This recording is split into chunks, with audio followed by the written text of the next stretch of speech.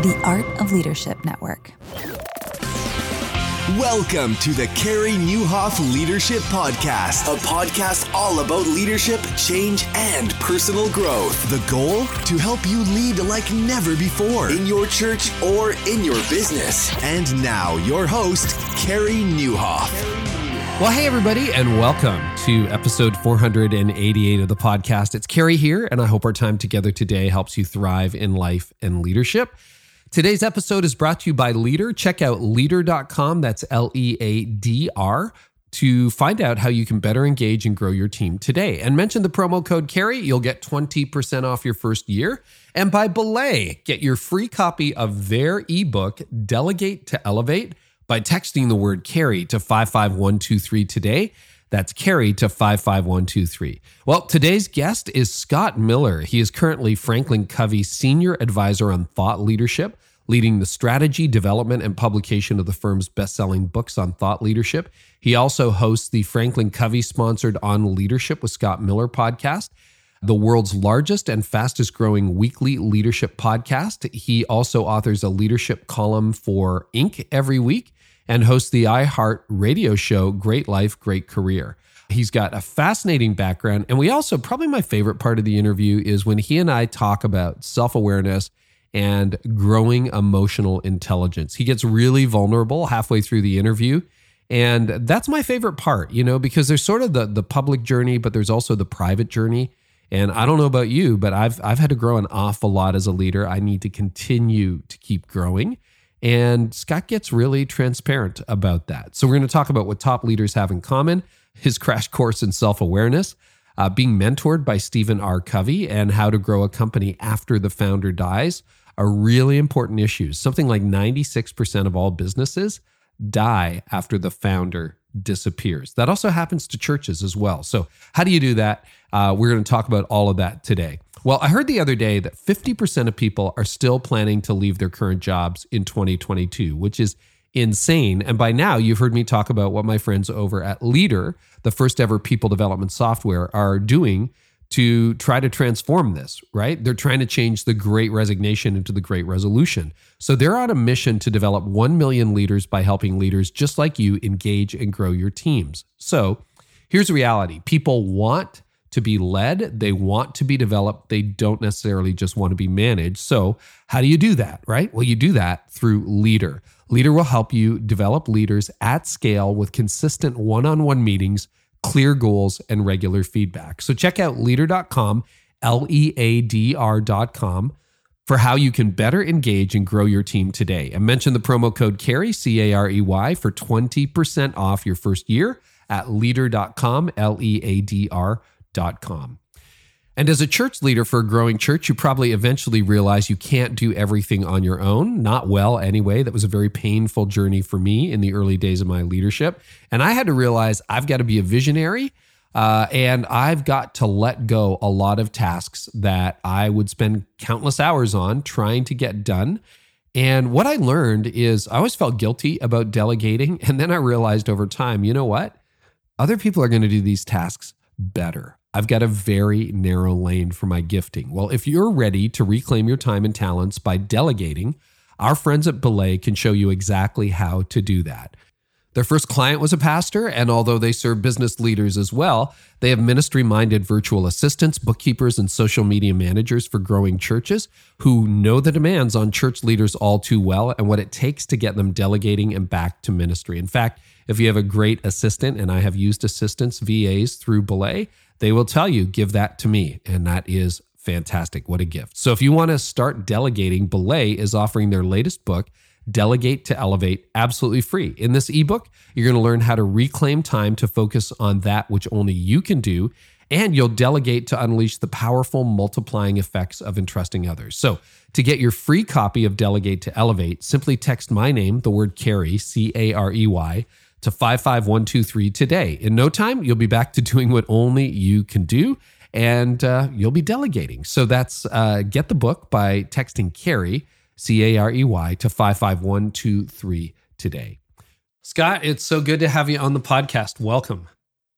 Carrie, it's such a pleasure. Thank you for the spotlight and the platform today. Oh, you're so welcome. So you, like me, have gotten the opportunity to interview hundreds of fascinating leadership experts. You've got volume 1, I guess, of Master Mentors. So you've taken 30 of your first 150 interviews and kind of condensed it into some incredible wisdom, which is great. But I mean, you've talked to Arianna Huffington, Ryan Holiday, Liz Wiseman, Adam Grant, and so many others, General Stanley McChrystal. What are some, because I get asked this question a lot, so I'd love your take. What are some common characteristics of top tier leaders that you've seen? I interviewed Deepak Chopra yesterday, and there aren't two people more dissimilar than Scott Miller and Deepak Chopra, right? Okay. But I tell you, what all the guests have in common, and for that matter, the leaders, my answer might surprise you, is it's probably not character, although I think they all have strong character for the most part, and that's probably not competence. They're all competent or they wouldn't be in their positions. I think there's two things that I recognize that is a commonality amongst everyone on the podcast and leaders that I admire. One is they have an abundance mindset. They have what Dr. Covey, FranklinCovey's co-founder, would call a abundance mentality. There isn't a scarce bone in their body. They're strategic, they're shrewd, they're smart, but they also have an abundance mindset. There's enough to go around, right? Enough love, attention, fame, credit, budget, income, readers. They all share this idea of living their life through an abundance mentality. Another one is that they have an indefatigable work ethic. I mean, these people just work hard. They outwork everybody. In fact, most times, they aren't any smarter than you and I. They didn't go to an Ivy League school that you and I couldn't have gotten into. Some of them did, some of them didn't. But what they do is they rise earlier and they go to sleep later, and they manage their day fiercely well. Their intensity in terms of their focus, their ability to say yes or say no, not to get caught into boondoggles. They're actually usually quite fiercely deliberate on what they do and don't do.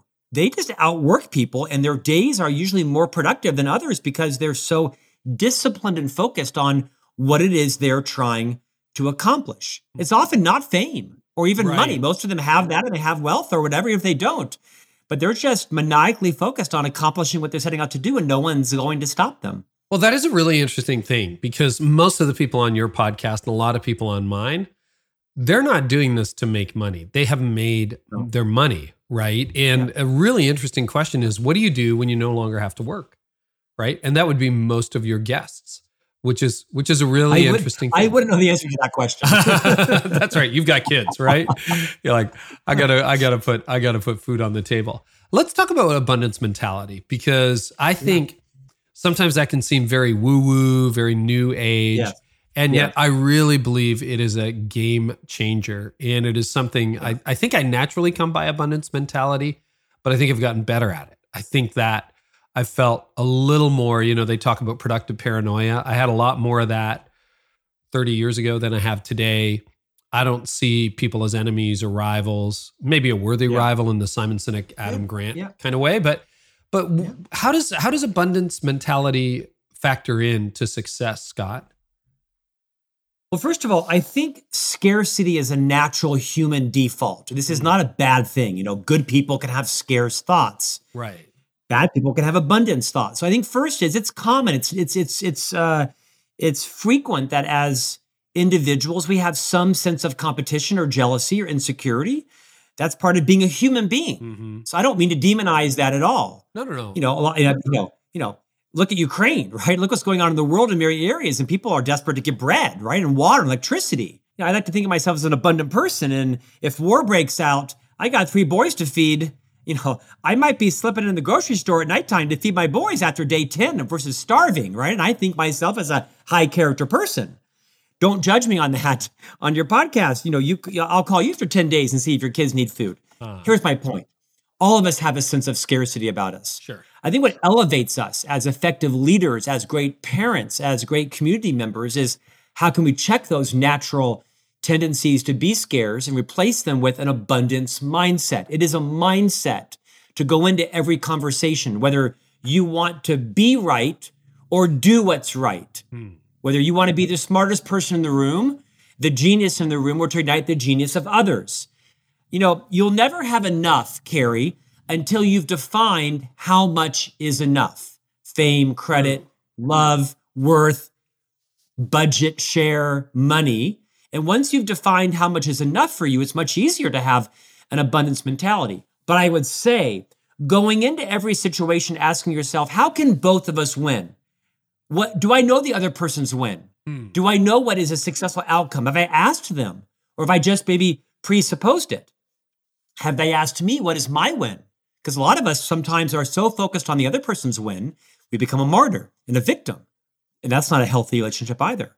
So I like to remind myself in every conversation, every podcast, every relationship, every business deal, do I know the other person's win? And can I behave myself towards that in the hopes that they'll do the same for me? If they don't, then I'll protect myself.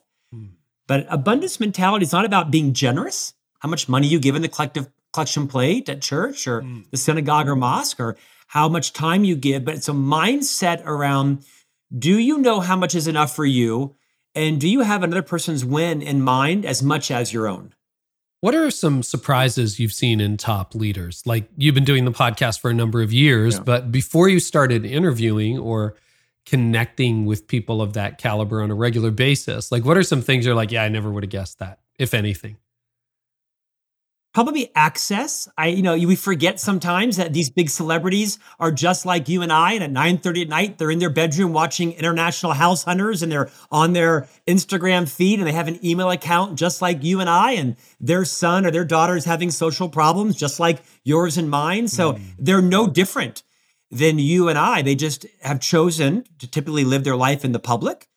And so I think access to them is unprecedented. Everybody's got a couple of email accounts. Everybody's got a home address. Everyone's got a mobile phone number. Everyone's got a Instagram and an email, messaging system, and they see your message. Whether they can or cannot respond to it is a different story, but they see your message. And if they don't, perhaps their assistant does. But access is easier than you might think it is. Yeah, and to that note, because I get this question a lot too for this show, we've had some dream guests, and I'm just like blown away by who said yes to this. But how do you go? Now, you have the backing of FranklinCovey. I mean, an incredible company and the whole deal. But how do you go about,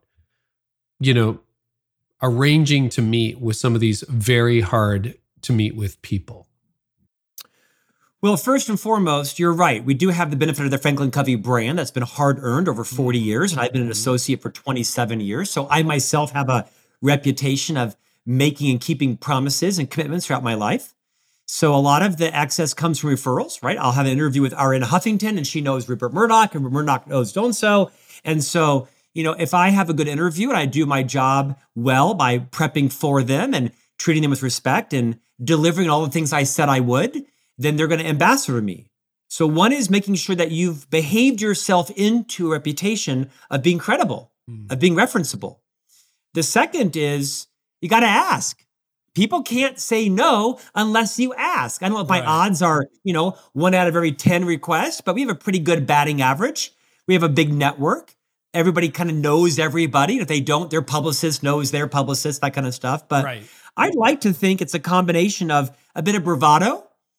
I've been chasing one particular person for 3 years, and they keep saying yes, and their publicists keep saying no, and then they say yes, and the publicist says no. And I'm going to get you, Brian Grazer. You're going to come on the podcast, Brian. There you go. I look forward to seeing you.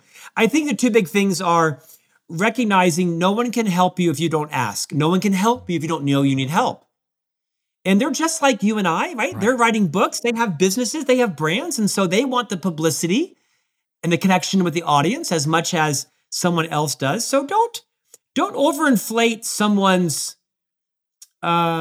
celebrity or influence with still their need to build their influence and build their brand and wear them down.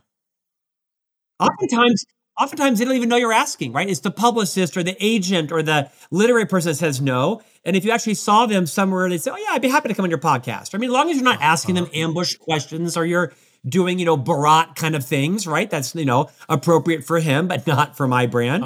I make sure that every guest has a great experience. We're on time. We're ticked. We're tied. I've read their book cover to cover if I can, and treat them with respect. And then if I need to ask them for an introduction, 10 times out of 10, they say yes. That is really good to know. And that's something I should note because I rarely follow up with alumni and ask them for anything. And I should probably do that. I should probably do that a little bit more because they've had good experiences. Do you have, because I'm getting this question a lot too, so I'm asking on behalf of my audience, but do you have a cold call template? Like even, a typical way you would approach someone that you don't know, don't have a mutual connection with. It's like you found them on social, or you found their email addresses are surprisingly public. And I've gotten some very big name guests just by Googling an email address and finding that they answered. Like it's crazy. Yes. So my cold call script is called Drew Young. And he's the gentleman that helps to produce our podcast. We met Drew. Yeah. He helped us set up. And so I'll tell you, kind of my secret weapon is I'm a fairly ferocious person, big personality, somewhat charismatic, loud. Drew is the opposite. He's very quiet. He's very calm and very demure. He oozes credibility. He oozes nonchalantness, if that's a word. And so Drew's kind of my secret weapon, right? When my style doesn't work or isn't the right style for the potential guest, we sick Drew on him. Yeah. And Drew goes after them, and Drew has an amazing ability to be disarming. It's all very genuine. It's not a charade. This is who he is. My blood pressure is sort of off the charts, and his is sometimes you got to resuscitate him. But it works well when that person responds well to that type of overture. Might be the publicist, might be the agent, or the person themselves. Generally speaking, I would remind all your listeners and viewers, if you're looking for someone to come on your podcast or come to your fundraiser or speak at your event, don't get confused with their public image, because don't believe all their press. They still are very interested in giving back. Most of them have an abundance mentality. They would love the opportunity to talk to your guests, whether it sells a book or a book's a keynote. Most of these people are still in it for all the right reasons. And they want to come on, and if they can have something to share that will help your listeners, your audience, your congregation, they're going to do it. Oh, that's good to know. How do you work with someone with a radically different personality than you? I think one of the traps of leadership is we tend to look for, Scott number 2, and we look for those characteristics. Yeah. It's really fun that you and Drew have almost opposite personalities. Yeah. Yeah. It's a little bit of a slippery slope, right? First, it takes self-awareness. Right. It takes deep self-awareness to understand what's it like to be in a meeting with Scott Miller. What's it like to be on a webcast with Scott, or a podcast, or share the stage, or work a trade show booth, or take tickets in line. I have to be really understanding and self-aware of what it's like to be on the other side of a relationship with me. And once I know that, then I can figure out how to complement my strengths and my weaknesses. I have them. I have to be very vulnerable. I think vulnerability is a leadership competency, just like managing the P&L and calculating margin and EBITDA. Vulnerability is a new leadership competency where you can talk about your strengths, talk about your weaknesses, teach through your weaknesses, and then talk openly about the things you do well. I'm not a very good linear thinker. I am a great executor. I'm a big person, big vision person, but I don't always get sequence right. Like if you were to name, 14 steps in a process, I might get 8 of them right. And I might mix up a few because, there's no right or wrong answer to process necessarily. But the more self-aware you are, the more you have the courage and the vulnerability to complement yourself with people who aren't like you. Now, some people I hire are like me. I don't want to hire everyone who's Drew because I thrive on high energy. Drew has lots of energy, but it's more sustained and more calibrated than mine. I think it comes down to just knowing who you are and what your strengths and weaknesses are, and being very comfortable talking about them, and therefore building a team around them. So you've got your book, Master Mentors. Out of, what was it, about 150 podcasts, you chose 30 that you would highlight. And that, people ask me, what's your favorite episode? It's like choosing between your children. I just don't want to do it. Now, there are definitely some at the bottom of the list and a bunch at the top, but you had to make the cut at 30. How did you determine who made it and who didn't to this book? Yeah, I'll be very transparent with you. So FranklinCovey is a public company, so they have to approve my books. And so we've had some guests on that went a bit sideways, and we may or may not have aired their episode because they just, said things that were outrageous and weren't appropriate to air. So that went into the can. And they were such big celebrities, they never knew, quite frankly, right? Right, yeah. They were waiting for the episode to come out. Yeah. That they weren't waiting. Yeah, exactly. Although you'd be surprised at how many big celebrities text me and say, "I thought I was airing next week." I'm thinking, seriously, you were on Ellen yesterday. Why do you care if my episode airs? I picked them on several criteria. One was I allow every master mentor to vet their chapter, so they have editorial control. What's interesting is the bigger name they are, the more they trust me. Like Seth Godin, didn't even read it. Scott, I trust you, just do it. And the smaller celebrity, they made like 40 edits, right? So I get that there's an inverse correlation in their celebrity and maybe self-confidence. But really the criteria was, did I think that the insight would resonate with a broad audience? You know, when I actually pitched this book to a different publisher, a publisher who's published many of my books behind me, they passed on it. They said, no, it's too episodic. Everything needs like a baseball theme or a leadership theme or a heart theme.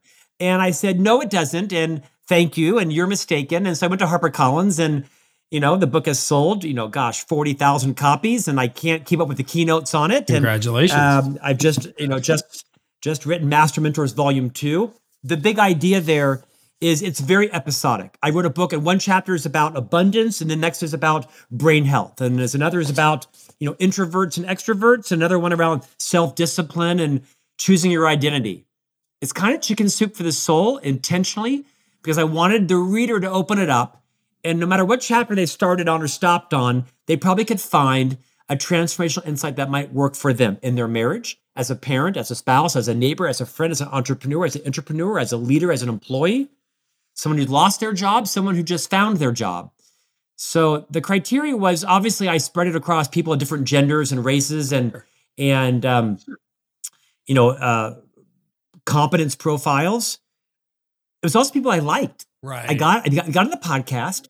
I liked them and thought, you know what? There's a nugget in there. I'm going to share that because oftentimes, Carrie, some of the biggest wisdom from the guests comes after you've stopped recording. That's true. And they go on and talk and say, oh my gosh, why didn't you say that? So many of the insights here aren't from the podcast. They were from in the green room, or perhaps we shared a stage somewhere and I had a story to share about them. Oh, that's really neat. Give us a sample of some of the insights, the transformations that hit you personally the most. Yeah. So master mentor number 1 is a man named Nick Vujicic. Many of your audience may know him. He's been on the show. Yeah. Australian. Was he on your show? Yeah. Australian by birth, Texan now by choice. And Nick was born with no arms and no legs and is obviously a large presence in the evangelical world. And he was at my house for dinner one night, couple times. And I really became much more aware, Carrie, of my level of gratitude in life, which was kind of low at that point. Was I share in the book some tender stories around how accidentally Nick taught me the value of gratitude. And the big idea here is that in this chapter, we can live our lives through 3 lenses. I have to, I ought to, or I get to. I have to get up at 2 a.m. and deliver a keynote to Dubai electronically, or I ought to, or I get the privilege. I get to take out the garbage cans at midnight. I get to terminate someone because they're not happy here and we're not happy here and they need to find their joy somewhere else. This power of living your life from I ought to, I have to I get to, I think is remarkable.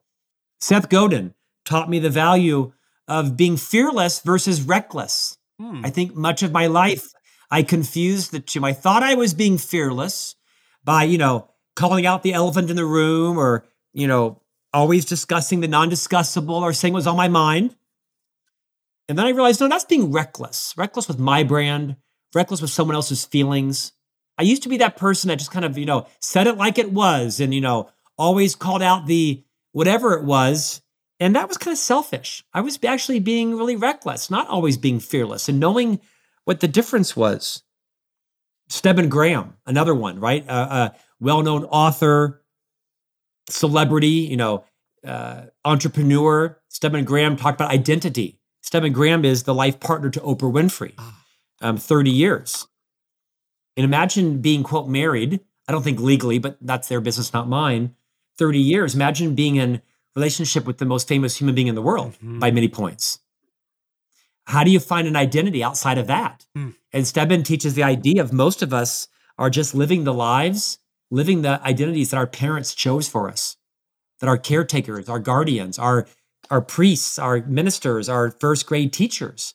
And instead of living and fulfilling the identity that your parents chose for you because they were engineers, therefore you should be engineers because they were risk adverse, means you should be risk averse, choose your own identity. And that came to me in my late 40s. And there's like 27 other like that I think could hit a broad audience. Why your late 40s? How did that hit you in your late 40s? Because I was reckless and immature and self-serving and scarce. I mean, I was married when I was 41. I'm 53 now. Okay. So I was married late in life. My wife and I had 3 boys in 5 years. Note to listener, don't do that. Don't have 3 boys in 5 years. But I think I kind of grew up. I was a bit of a swashbuckling single guy and focused on my career. In my 40s, I got married and got humbled real quick, right? By both my new role as a spouse and then quickly as a parent. And then as a leader, as an executive leader in a public company, I became a member of the executive team when I was 42. That's a pretty significant role to be a named executive officer in a public company where the SEC has, got their eye on you literally. And so do all the shareholders and employees. Made some mistakes, a couple steps forward, a couple steps back, nothing egregious or immoral or unethical, but you learned a lot of lessons. My boss once told me, Scott, you're standing at a gas station and you're holding a match. And that was a good conversation for me to, stop doing some of the things that I was doing. But I think I just matured later in life. I had a lot of success professionally early, but not a lot of probably interpersonal success, I would say. There you go. Do you mind drilling down on that a little bit? Because we do have a lot of young leaders listening here. And I look at it this way. I've made a lot of mistakes when I was a young leader. I'm trying to help them avoid my stupid tax that I had to pay. And because you do have a big personality. I mean, that we're 20 minutes into this and I can see that and saw that in prepping for the conversation. How did that work against you and how did it work for you in the first 20 years of your leadership? That's a profound question. One is I've had to learn how to play small because naturally I play big. Big personality, loud voice, cast a big shadow. I like the attention. Everything I do is bigger and better. I am shock and awe. Dinner party, 3 people? No, 30. Balloons, 12? No, 1,200. Confetti, 30,000? No, 30 million. I do everything big. And that's good at certain areas of your life, but you also can shrink other people and people can't find their voice around you. So I've had to learn when to play big and when to play small, when to enter a meeting and when to leave a meeting. To say, you all got this. You don't need me here. In fact, if I'm here, I'll probably actually sidetrack it and wreck it. I'm going to come back in 35 minutes. Share with me your best proposed idea. So I've had to learn how to play big and how to play small. I've had to learn that my personality isn't everyone's cup of tea. I get up at 4 o'clock every morning. I go to bed at 9:30, but I get up at 4 o'clock every morning, 7 days a week. I write my column for Inc. magazine, my podcast, research, my blog, my books, all that kind of stuff. And so I'm raring to go at 5 o'clock in the morning. Like I'm on fire at 5 o'clock. And if I'm giving a keynote somewhere or I'm at a program and someone's walking the door at 7:15, I've had people say, whoa, back up. You're like in my space, dude. You got to back up. So I have to be more mindful of what it's like, again, to be around Scott Miller. Yeah. I've really had to develop a sense of self-awareness. I'm a fairly anxious person, not anxious like anxiety, but I'm always in movement. Yesterday, Deepak Chopra talked about the process of doing versus the process of being. Sure. A lot of us are human doings, not human beings. I'm a human doing. I'm always in motion. And it's where most of my success in life has come from. But I probably need to be a little more thoughtful around being a human being. I'll tell you another thing that I'll end with is, as you can tell, I'm a very efficient person. I'm very productive. Yeah. As the chief marketing officer of FranklinCovey for a decade, I was often interviewed, Carrie, by the press. Tell me about Dr. Covey's seminal book, The 7 Habits of Highly Efficient People. And I would say, no, the book was called The 7 Habits of Highly Effective People. efficiency and effectiveness sound similar, but they're very different. One is not better than the other. I was the poster boy for efficiency, kind of still am for most of my life, getting things done, checking things off, moving things forward. And what I realized is that you cannot be efficient in relationships. You can only be effective. And that concept was lost on me, even working for the company for 25 years until my 40s, where I realized, so how I wash the car and how I write a blog and how I take out the garbage cans needs to be different than how I conduct a meeting and how I have a one-on-one conversation. Because oftentimes our biggest strengths, when overplayed, become our weaknesses. So with people, fast is slow and slow is fast. For those of you who can relate like me, don't become someone else. I don't want to lose my efficiency. It's what's built my brand and my wealth and my career. But it's also when I'm in trouble in relationships, is because I've tried to metaphorically check them off, get them done, and move it along. I've learned that one too over the years. I'm always curious, Scott, about what makes people tick. That's been a big part of my journey. I'm a few years older than you, but not that far ahead. Do you have any idea what shaped you into that loud, efficient, I know exactly. determined? Yeah. Do you mind sharing? I know exactly. Both my parents are fairly passive and quiet people. I call them both probably introverts. I was always a bubbly person, but I wasn't an aggressive person, or some friends call me ferocious, and I mean that in a good and probably bad way. I think I looked around the city where I was born, and I'm from Florida. I'm on the East Coast. I have a bit of an East Coast personality. Doesn't work so well in Utah. Different podcast. But I think I looked around, and the people I thought were successful, how I defined success, often materially, financially, they were bulldozers. They had big personalities. They took charge. They took no prisoners.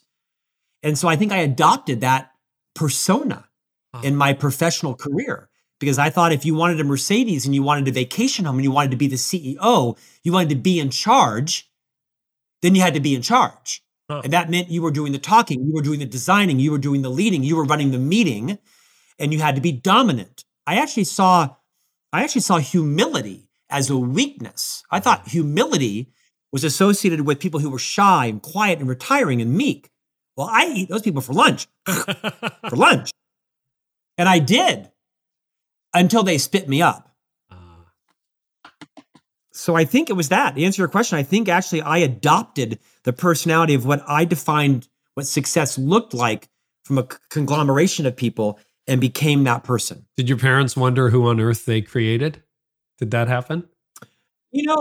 I don't know. It's a good question. My parents are still alive and still married. Gosh, today is my dad's birthday. As a matter of fact, today we're taping this is my dad's happy birthday, Scott's birthday. dad. Wow. Yeah, Kenneth Miller. I got to call him. I don't know, but I think, I was raised in a very stable environment. I was raised as a Catholic. I'm still a Catholic. I am raising our three sons as a Catholic. My mother is a Methodist. We were raised in a Christian home where my mother did not work. She was a full-time mom. And my dad went to a 8 to 6 kind of job. Sure. My parents were both raised in very unstable families. My dad's dad died when he was 10. His twin brother caught polio and died. My mother's parents were alcoholics. So we were raised where stability was the number one value in our family. Stability over love, joy, happiness, frivolity, fun, touch. Stability was everything. And so I think I kind of broke out of that, and I'm a little more entrepreneurial, a little more risk prone than my parents are. I mean, I would say I was adopted, but my brother and I look identical, so I don't think I was. Probably not. But my parents instilled in me a great work ethic. They instilled in me an abundance mentality, a sense of gratitude. I just lacked the humility gene that they tried to transfer onto me. I answer this question a lot when I get interviewed, and I've written about it a fair bit. But if 53-year-old Scott could talk to 23-year-old Scott based on everything that 53-year-old Scott has learned, what would he say? One is recognize when your strengths, when overplayed, become your weaknesses. Because I have frequently underestimated what it's like to be in a relationship with me. And when I say relationship, I might mean meeting, I might mean carpool, I might mean trade show booth, I might mean in variety, right? It's because none of us are nearly as self-aware as we think we are. I still to this day don't fully understand what it's like to be on the other side of a microphone with me. That's one thing. Second, I think I would probably care less what people think about me. Okay. Now, I definitely care. Well, they sound like a contradiction, but keep going. Yeah. Yeah. I do care if you think I have strong character. I do care if you think I am trustworthy. I do care if you think I'm dependable. I don't care if you think I'm smart, a good writer, a bad podcast guest, a good podcast host. I've stopped living my life with the approval of other people. I've stopped that because as you know, as you step into the public eye, there are blogs dedicated to my hair, to my glasses. Some people hate me. Some people stalk me because they love me. I mean, you can't be all things to all people. You got to kind of find your tribe. And so I've stopped caring less what people think about me, and I examine my motive more. Why am I doing this? Why am I saying that? Why am I pursuing that? What's my motive? Sometimes it's pure, and sometimes it's nefarious. Good people have hidden agendas. Good people with high character have nefarious thoughts. And so I have to ask myself, am I more concerned with being right or doing right or finding right? And I'm not always clear on the motive, so I have to actually, exercise my conscience. You must have had some great bosses. I mean, to become the head of marketing for FranklinCovey, which is a very large, influential organization. What did your bosses do well in your career to date to help you succeed in a company when your personality is so big and sometimes works for you and occasionally works against you? What did your bosses do well? What a generous question. Generous me because I think it turns a spotlight onto those people. I was taught something at FranklinCovey that changed my complete leadership philosophy. And that was the idea of pre-forgiveness. Not just forgiveness, but pre-forgiveness. Scott, you're going to do things that are going to piss people off. You're going to say things that you're pre-forgiven. Now, you can't be pre-forgiven for the same thing 7 times. So, there's a culture that you have to align to. There are values that you have to learn. But I was pre-forgiven on many occasions when I didn't even know it. And oftentimes my leaders protected me from myself. It took me on a walk around the parking lot. It took me in the Wagoneer to get a cup of coffee at Einstein's Bagels to say, hey, so how you feeling it's going? What's working for you? What's not working? Jeez, So I had so many great leaders that believed in me more than perhaps I believed in myself. They judged me by the totality of my contribution. They're like, man, we've got lightning in a bottle. And his name is Scott Miller. The problem is, if you put any animals in there, he will kill them.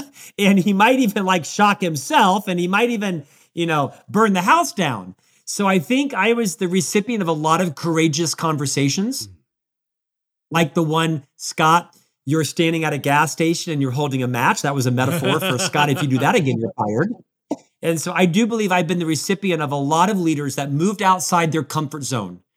And they had radically candid conversation with me around my blind spots, around my self-image, around the way that I was being received by people. Scott, you can't do that. Scott, you can't say that. Scott, when you do this, here's how it's interpreted. Scott, that's genius.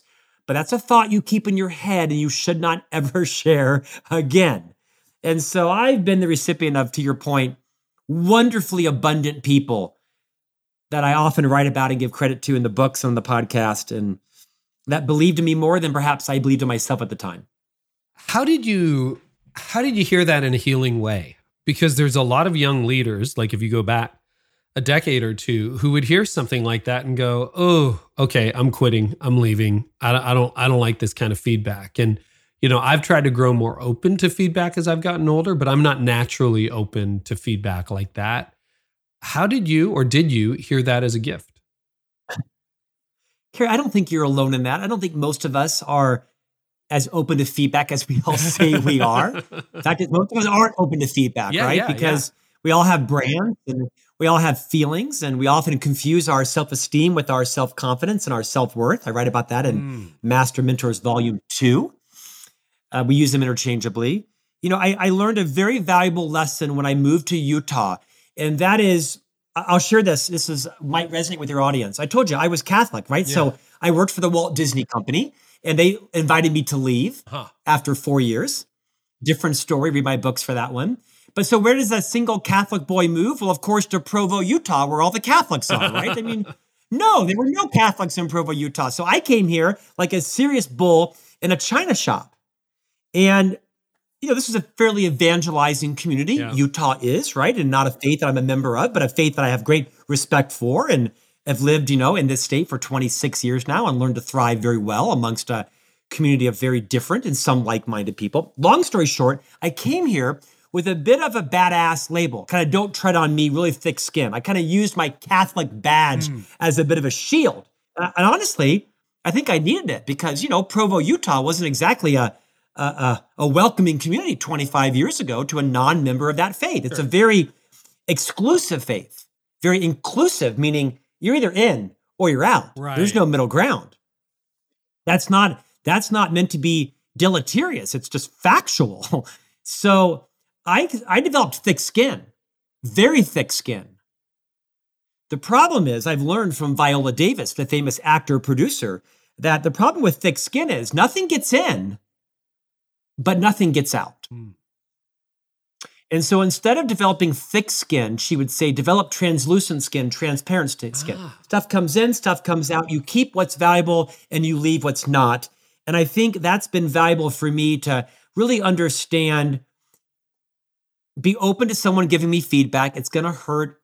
Rarely when someone says, can I give you some feedback? Do you think they're going to compliment me? It's never positive. It's always critical. And if you believe they have your best interest at heart, if you believe they love you enough to risk offending you, to risk violating your precious bubble around you, if you believe they have your best interest at heart, say, yeah, bring it on, bring it on. It might take me a few minutes to come around. I might not like it the first minute, but give me 3 minutes to come around. And that's what I usually do, is I usually smart. It kind of hurts. And I say, hang in there. I got to process this out loud. Don't judge me in the first 2 minutes. Judge me on the last 30 seconds. I'm going to come around to this. And I usually compartmentalize the feedback. And I ask myself, do they have my best interest at heart or not? And if I believe that they do, then I try to absorb the feedback. I never heard anybody say that, where it's like, hey, judge me by the last 30 seconds. Give me a few minutes to come around. I'm going to use that when I get triggered, and it's less and less as you get older, but I'm going to have to put that one in my pocket and pull it out when I need it. So you got it, brother. If my math is right, you also got the chance to work with the legendary Stephen R. Covey, author of The 7 Habits of Highly Effective People. And, you were in senior management in the company. He died about a decade ago. Is that correct? Passed away about a decade ago. Right. What was it like to see Stephen R. Covey mentor people? I don't know whether he mentored you in particular, but can you talk about his legacy and how he treated people? Because he was a giant. I can. I spent close to 15 years of my first 25 years. You're right. He passed away a decade ago as a result of a head injury from a bicycle accident. Had a helmet on, but it wasn't tight enough. The fact of the matter is Dr. Covey had been in some declining health and was out of the public eye. And I mean this charitably. That might have been even a blessing in some ways. The man had, I think, impeccable integrity. He was the real deal. He walked his talk. To answer your question, I think he had an unnatural ability to affirm the worth and potential in other people. He was a man of tremendous religious faith. We didn't share that faith, right? He was a Mormon. I was a Catholic, and we would joke about that. I was, for many years, the only non-Mormon on the executive team. There was 10 of them and one of me. And we all went to each other's baptisms and weddings and confirmations and mission send-offs. And, we all were one big family. Religion did not define you. But of course, when you're friends with people, you know what's going on in their life, right? So you talk about it, you share. Very public in his faith. But I think his uncanny talent was affirming the worth of other people, making people feel seen and heard. And it's something I'm not great at, and I'm trying to improve because of my efficiency paradigm, because of my productivity mindset. I like to move things on. And I've got to be more disciplined, more deliberate in slowing down and really understanding what's going on with that person. Why are they behaving that way? They're behaving that way for a reason, not because they're a sociopath. Less than 10% of the world are sociopaths. But what's going on in their life, in their marriage, with their finances, with their children, with their parents, with their education, with their last boss? Why are they acting that way? And I interviewed Dr. Daniel Amen. He's a famous neuroscientist a few weeks ago. Has a new book out called You Happier. I highly recommend this book, You Happier.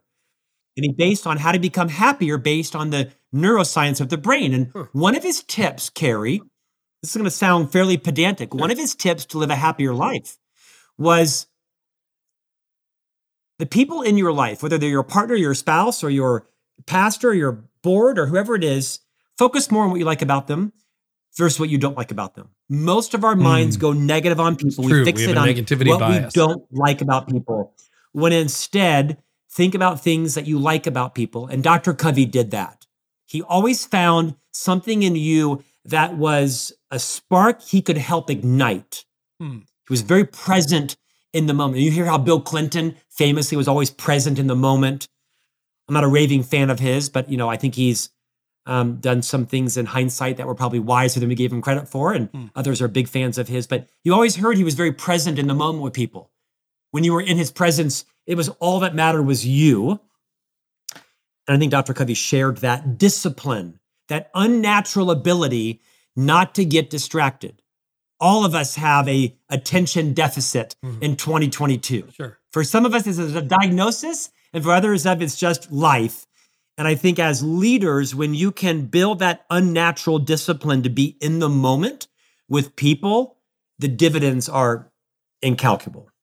One of the things that's interested me is Dr. Covey easily could have been an author, speaker, and when he died, the company dies, right? That happens a lot to people.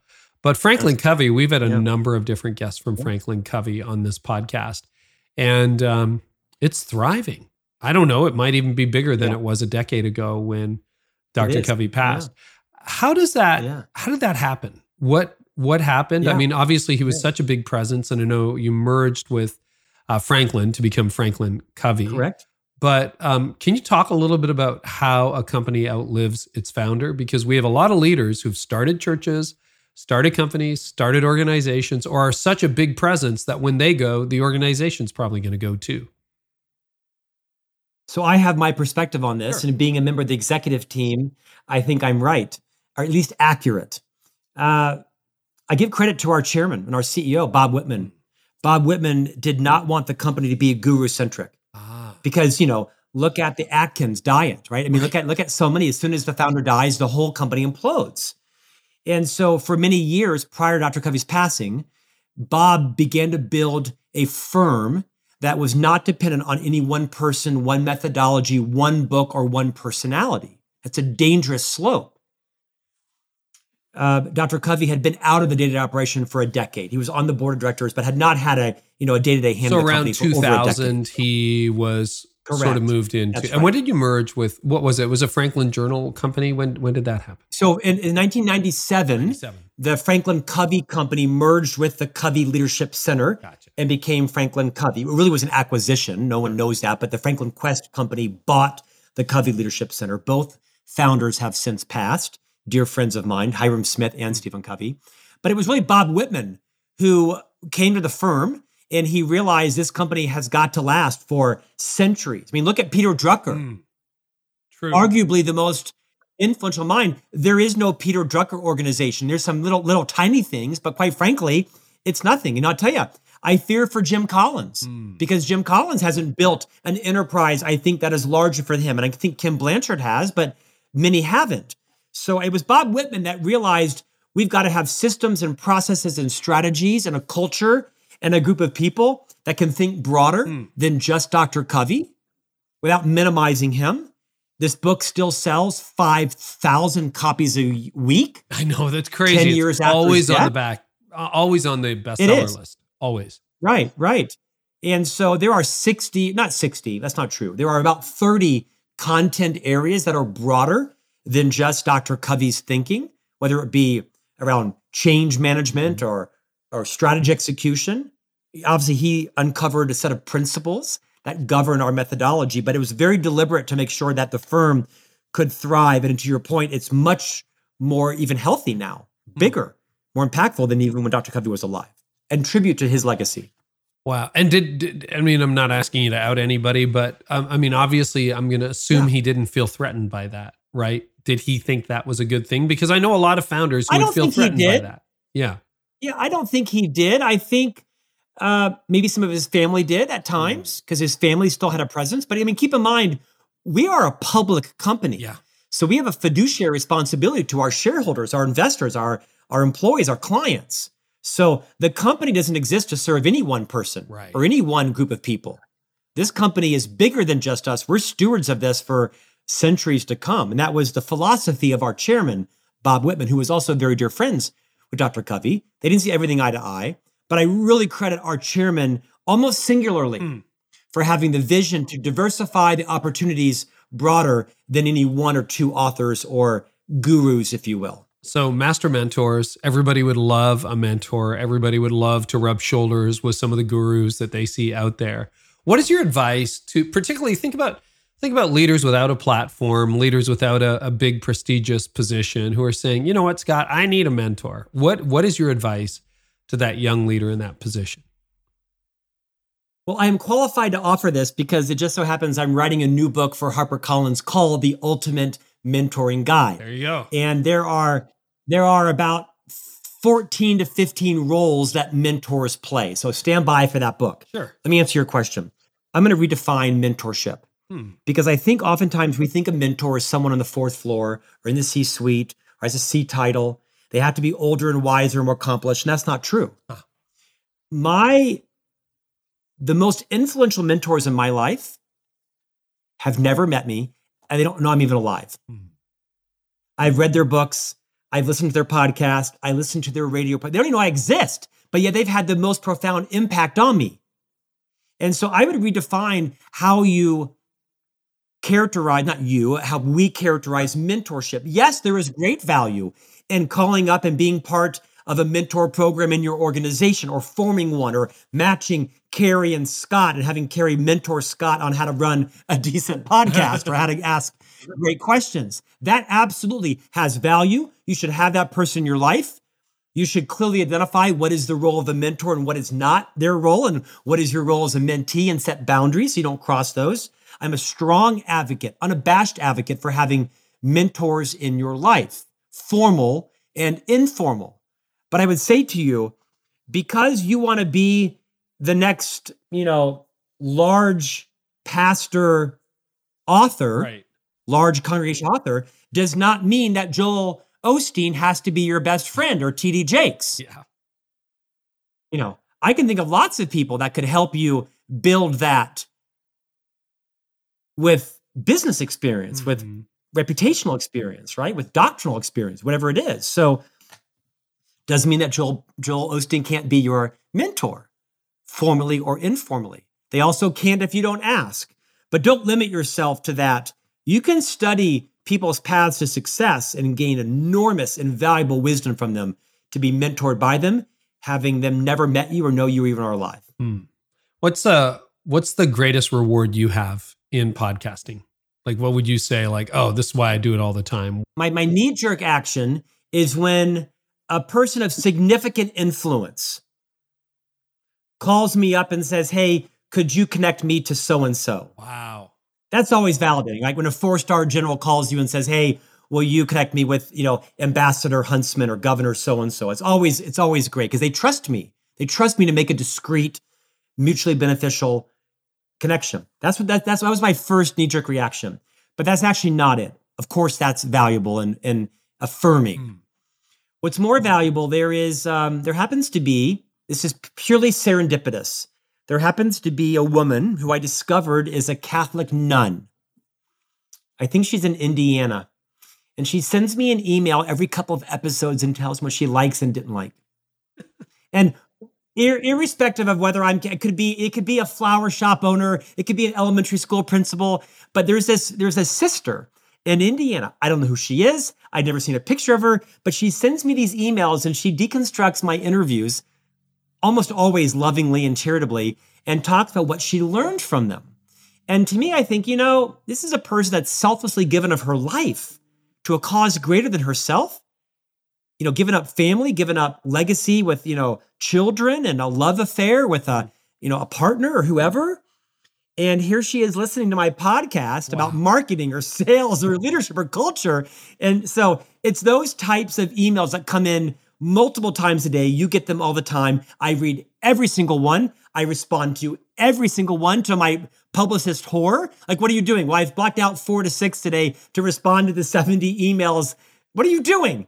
Yes, these are the people who made this podcast. It wasn't me. It was them listening and, sharing it and buying the books of the people. So that's the most validating part when Sister Claire sends me an email and, either gives me a tip or she gives me a validation. Oh, that's fantastic. Scott, any other final thoughts for our leaders today?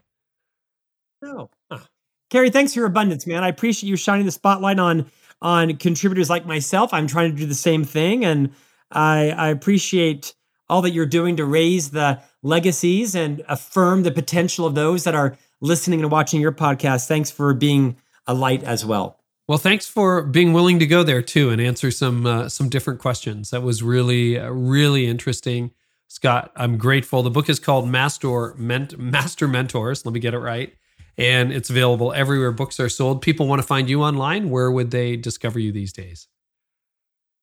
Well, that would be hard to miss me, according to my wife. And that wasn't a compliment she paid me. She thinks I'm overexposed. So you can visit me at scottjeffreymiller.com. You can visit FranklinCovey.com and subscribe to the podcast. My books are sold everywhere. You can follow me on LinkedIn, Instagram, Twitter, YouTube, TikTok, Facebook, you name it. I am there. Okay, Scott, thanks so much.